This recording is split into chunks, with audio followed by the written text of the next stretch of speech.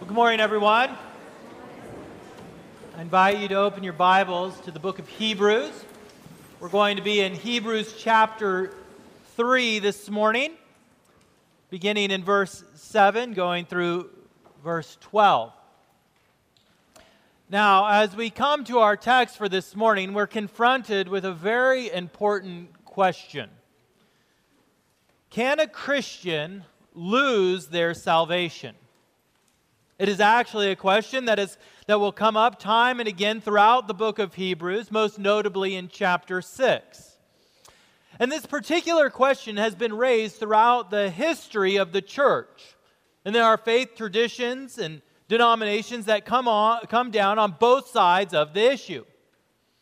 There are some Christian denominations that teach a person who has been saved can turn away from Christ and lose the salvation that they once possessed. Within these traditions, the main question at hand is that of free will.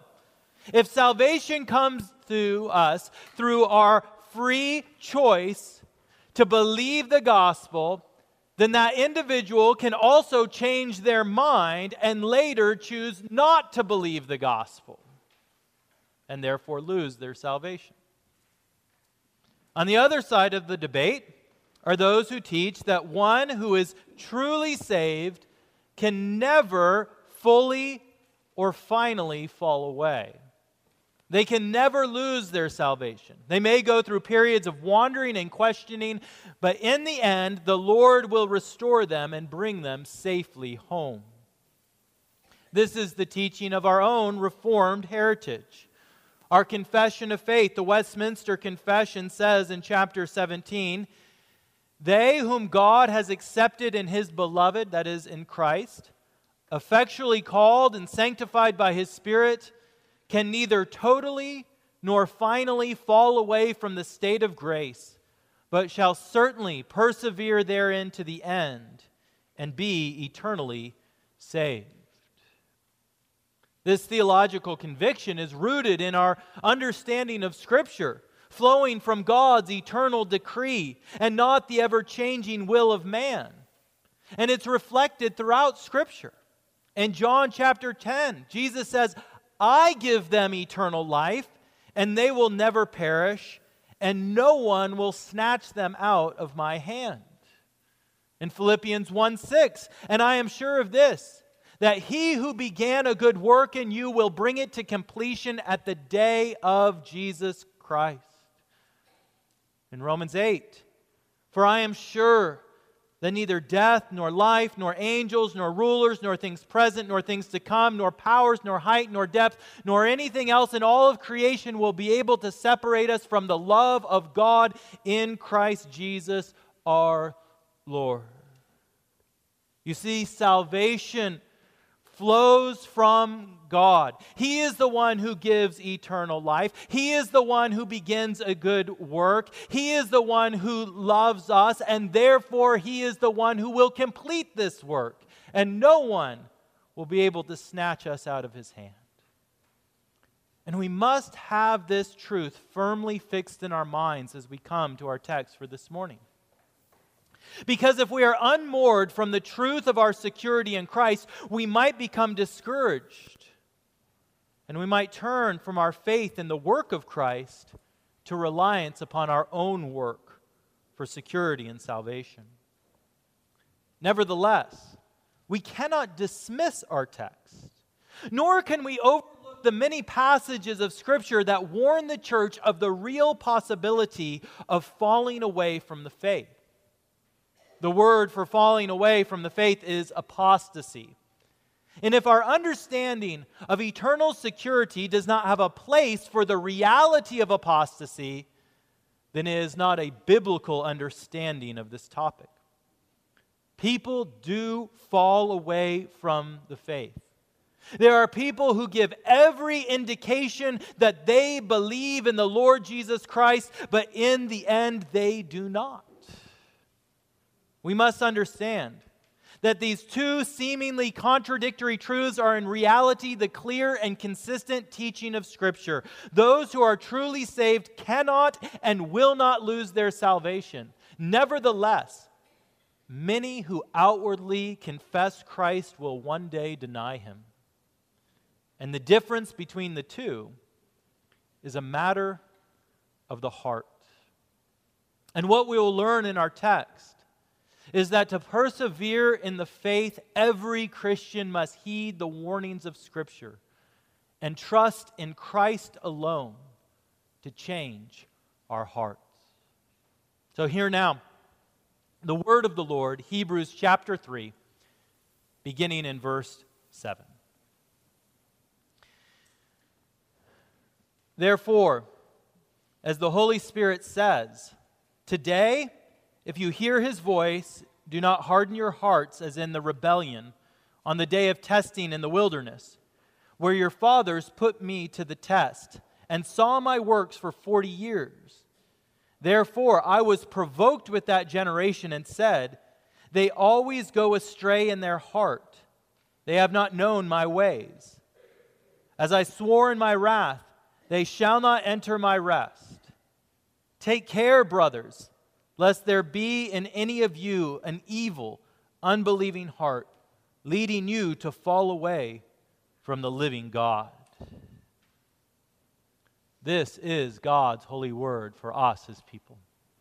Let us pray.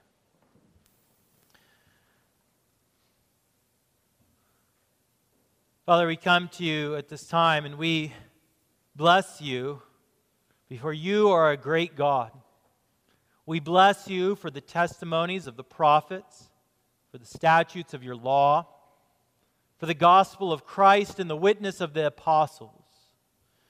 We pray now that you would grant us the spirit of your glory and the brightness of your presence, that we might read your word and understand through Jesus Christ, our gracious Lord. Amen.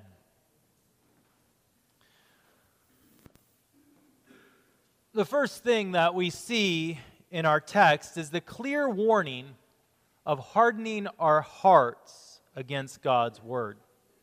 Look again at verses 7 through 8. There we read these words, therefore, as the Holy Spirit says, today, if you hear his voice, do not harden your hearts as in the rebellion on the day of testing in the wilderness.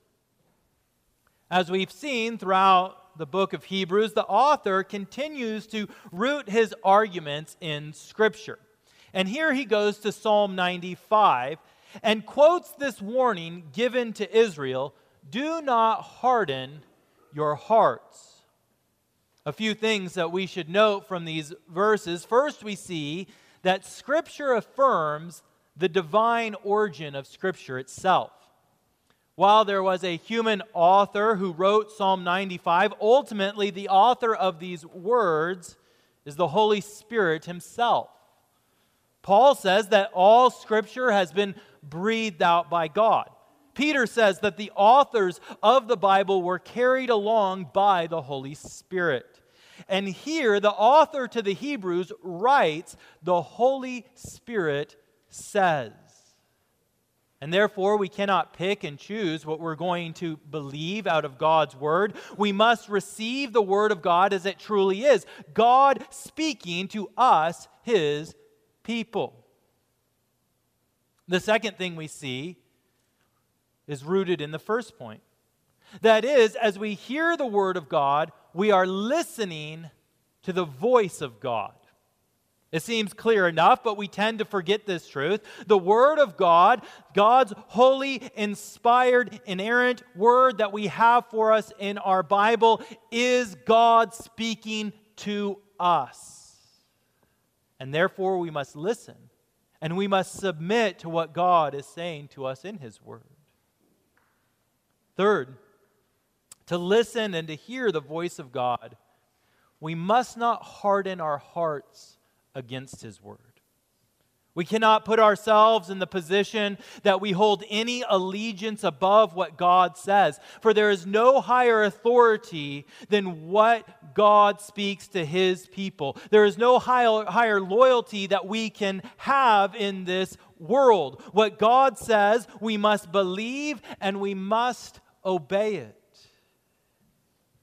Now, in our text, the broader point that the author is making is that the people of Israel had the word of God, they heard the voice of God, but they hardened their hearts against it.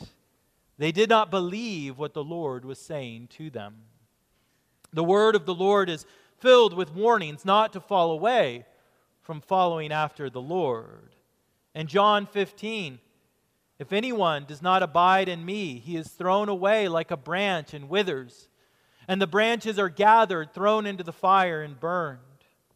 In 1 Timothy chapter 4, now the Spirit expressly says that in latter times some will depart from the faith by devoting themselves to deceitful spirits and teachings of demons. In Matthew 24, and then many will fall away and betray one another and hate one another.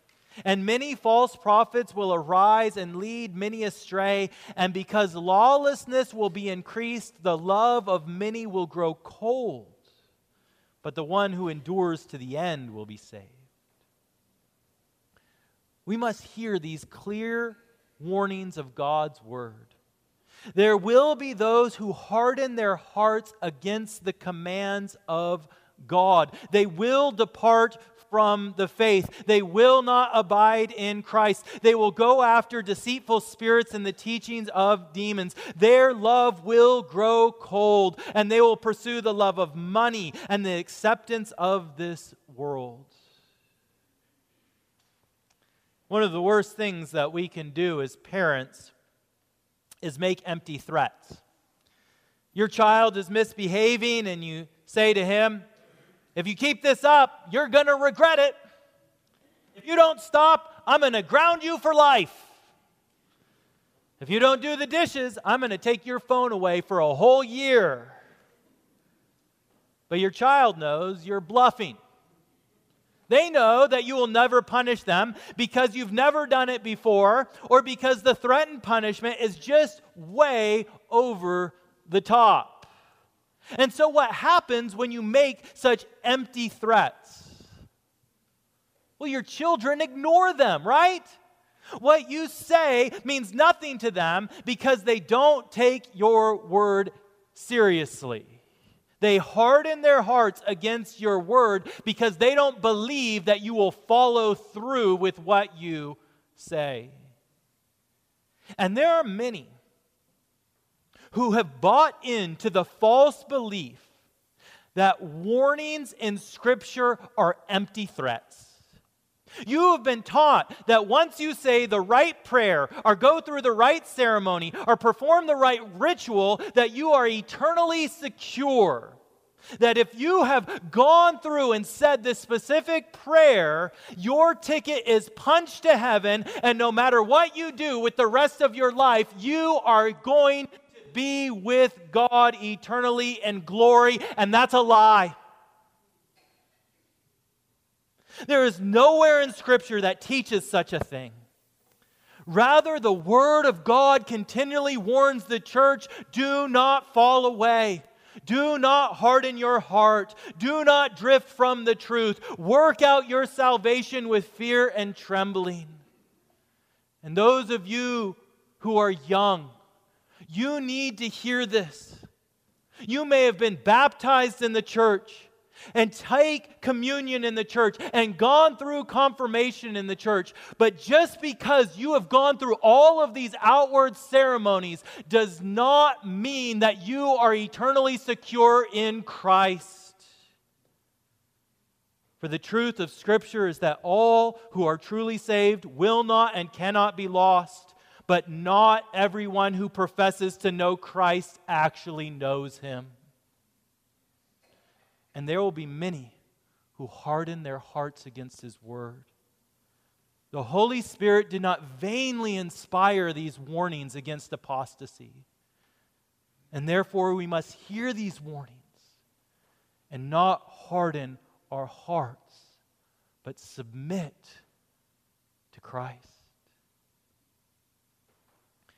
As we continue in our text, the author provides a clear example of what he means to fall away from the Lord. Listen to verses 8 through 10 as he gets into Psalm 95.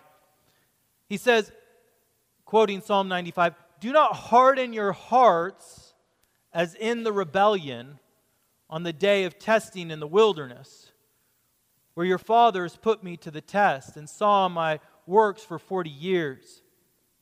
Therefore I was provoked with that generation and said, they always go astray in their heart. They have not known my ways." Now, Psalm 95 was written as a reflection upon the rebellion of Israel as recorded in Numbers 14. And I know that all of you remember exactly what happened in Numbers 14 because we went through Numbers like 4 years ago, right? But for those of you who have joined us since then, in Numbers 14, the people of Israel have been delivered out of slavery in Egypt. They've miraculously crossed the Red Sea. They've been led by the cloud during the day and by a pillar of fire by the night through the desert. They received the law of God on Mount Sinai. They defeated stronger enemies. They received water from the rock. They've seen the work of God and they have received His word. But when they came to the land of Canaan, they reject the Lord's good gift. They send 12 spies in to check out the land. And when these 12 spies return, 10 of them say, there ain't no way we can take this land. The people are too big, they're too strong, they're too numerous. God has only brought us here to destroy us. Despite Joshua and Caleb, 2 of the 12 spies, encouraging the people that the Lord would provide the victory, the people of Israel rebel against the Lord, refuse to receive the good gift the Lord is giving them, and they go astray in their hearts.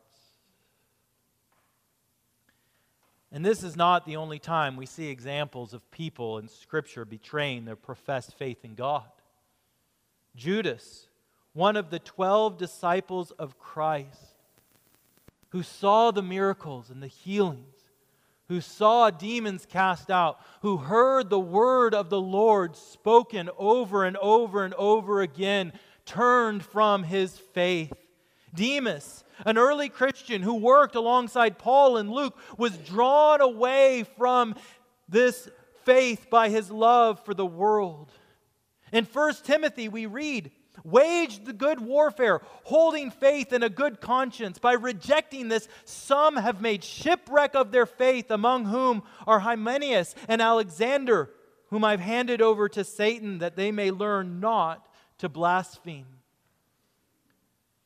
And we need not only look to Scripture, but to our own experiences to see examples of those who made a shipwreck of their faith, who have allowed a wandering heart to lead them away from Christ.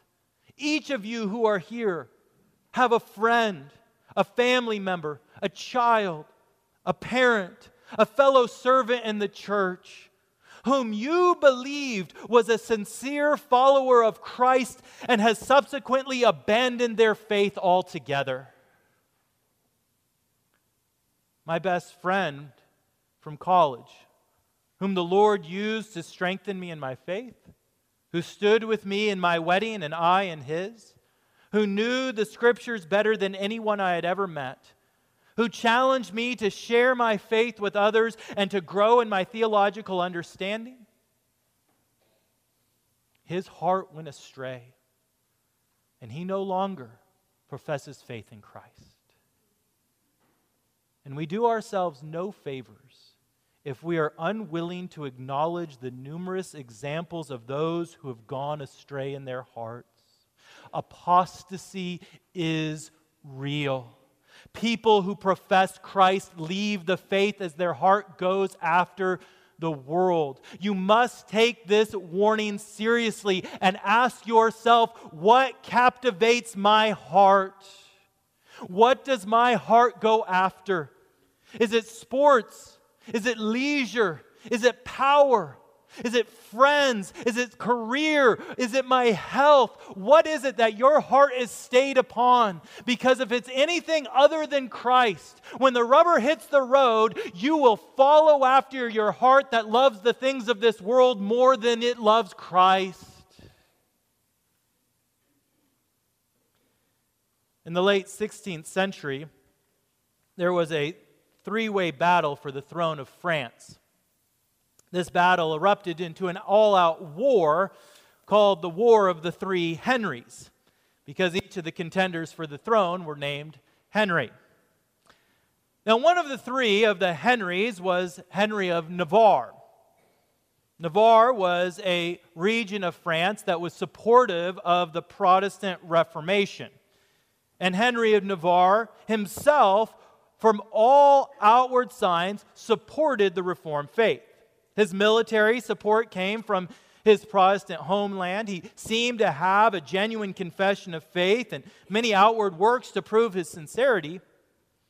But as the war continued, a compromise was offered to this Henry. If you would be willing to renounce the Reformed faith and convert to Roman Catholicism, then the crown is yours. And in response to the offer, he infamously said, "The crown is worth a mass." Translation: the crown is worth giving up my professed faith that I might gain it. You see, Henry wasn't Protestant, and he wasn't really Catholic either. Rather, he loved the world, and he was willing to do whatever he needed to do to receive his earthly crown. And if we would persevere in the faith, we must acknowledge this numerous examples of those who outwardly professed Christ, but through time it was shown that the crown they were pursuing was an earthly crown and not a heavenly one. Those who have gone astray in their hearts and have not fixed their hearts upon Christ. You see, we must hear these warnings. We must acknowledge these examples, and finally, we must see the consequences of an unbelieving heart. The author continues his point in verses 11 through 12. If you look down there, he says, "As I swore in my wrath, they shall not enter my rest. Take care, brothers, lest there be in any of you an evil, unbelieving heart, leading you to fall away from the living God." As Israel rebelled against the Lord in the desert, he swore that not one of the unbelieving generation would enter the land of Canaan. They would not enter the rest, save Joshua and Caleb, the two faithful and believing spies. And here we see that there are dire consequences for rebelling against the Lord. The people of Israel had fled Egypt, not only to be free of slavery, but to possess their own land, to possess this rest, this inheritance. But because they were unwilling to trust the Lord, they lost the rest of Canaan. So what is our response? Well, the author, transitioning from quoting Psalm 95 in verse 11 to his own commentary in verse 12, says, "Take care, brothers." Another example, or rather another translation might be, "See to it, brothers." Look to this example of Israel and see that you may have all the spiritual advantages and experiences in the world. But if your heart still does not believe, then you will fall away from the living God. That is, you will cut yourself off from the life and the life everlasting that belongs to those who are truly in Christ. This is no empty warning. This is no vain threat. The Word of God is saying to us this day, take care. Just because everything looks outwardly great, if your heart is not right with the Lord, you will fall away.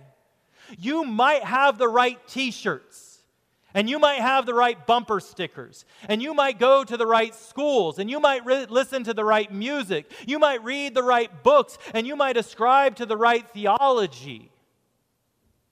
But if your heart has not been changed by the Lord, then you do not know Him.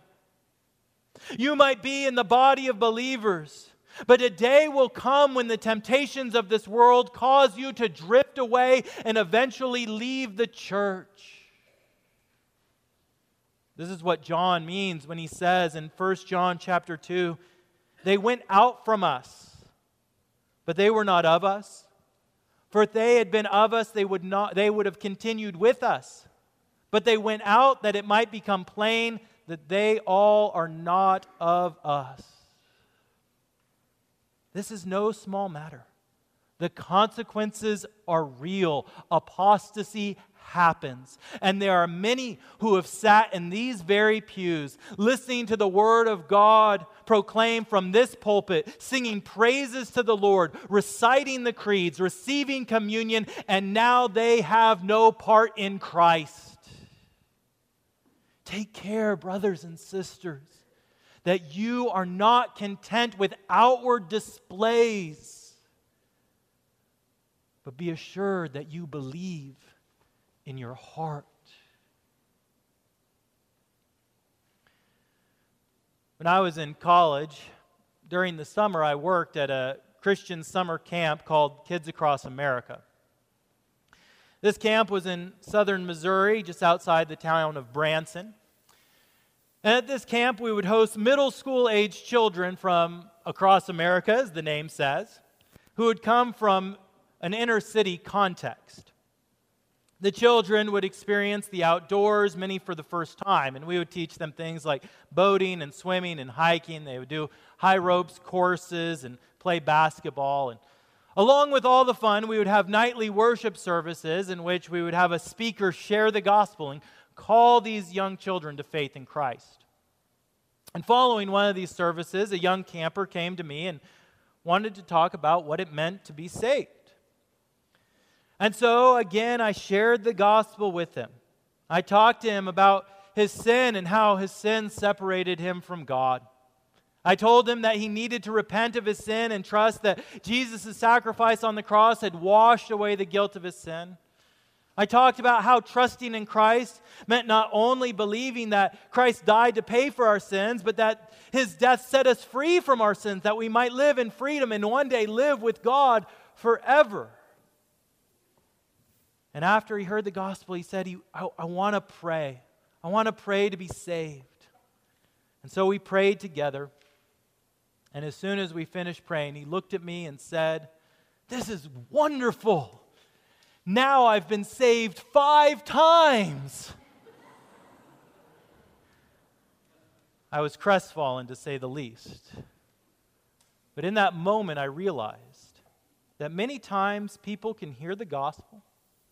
They can outwardly respond to the gospel, but their hearts have not been changed by the gospel.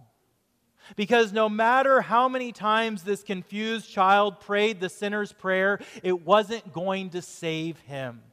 It wasn't going to punch his ticket to heaven. And this is how you understand salvation. If it is, then you will be left feeling unsure and insecure. You will hear this sermon and you will think, I don't know, maybe I need to pray again. Maybe it didn't take the first time. Maybe I need to be saved a second, third, fourth, or fifth time. Maybe I need to be baptized again. Maybe I need to come forward again. Maybe I need to have another experience to assure myself that I am truly saved and I won't fall away. But we must see what the author is saying. For 3 times he has spoken of the heart, a hardened heart, a wandering heart, an unbelieving heart, all led to falling away. And this is what it comes down to. Perseverance is a matter of the heart. Security is about a changed heart. For the promise of the gospel is, I will give you a new heart, and a new spirit I will put within you, and I will remove the heart of stone from your flesh and give you a heart of flesh. Not that I'm willing to say that it is true. Not to say that I'm willing to just go along with what everybody else is doing, but rather, has the gospel changed my heart? This past week, I know of at least one church member that had heart surgery. Maybe there were more. You know what happens in heart surgery? you don't do it yourself. Okay? They put you down, and somebody else comes and they work on your heart. If your salvation and the assurance of your salvation is rooted in something that you can do, is rooted in some ritual that you went through, is rooted in something that somebody else did on your behalf, then you will always be unsure and insecure in your faith, because the only one who can change our hearts is God Himself. God alone changes the heart. God alone gives eternal life. God alone is the one who does not change. And therefore, if you would have security, if you would not wander in your heart, if you would not have a hardened heart, then God Himself by His Spirit must change your heart. And so I ask you, has something happened to you that you could not do to yourself? Has your heart been changed by the Lord? If yes, then praise the Lord. Praise the Lord for His grace to change your heart. But if not, don't walk away from the warnings of Scripture. Don't walk away from the Word of God that says, "See to it, brothers." And go to His Word and hear the gospel again and call out to Him in prayer and receive His Spirit. Trust that He will change your heart. For this is what God desires to do, to change the heart of His people. So do not harden your hearts. Do not allow your hearts to go astray. Do not be content with an unbelieving heart, but rather trust in the Lord Jesus Christ, who will remove your heart of stone and give you a heart of flesh, that you might have life and life everlasting. In the name of the Father, and the Son, and the Holy Spirit. Amen. Let us pray. Almighty God, we confess that we want to control You. And we want to put together a manual by which we know if we check all the boxes off, then You are obligated to do what we want You to do. And yet, as we come to Your Word, we see that You are a living God. And You are a God who changes hearts. And so we pray in this time, Holy Spirit, even as You speak through Your Word, would You speak to the hearts of Your people? And would You do heart surgery upon us even now? Take out of us the heart of stone and give us the heart of flesh. We pray, O God, that all of those who have been brought into Your fold and have received life everlasting, that You would give to them an assurance of their salvation, that they might walk in the freedom of that. And I pray that You would afflict all who are fooling themselves until they see the unbelieving heart that is within them and run to You in repentance and receive the new heart that You give. We pray this in Christ's holy name. Amen.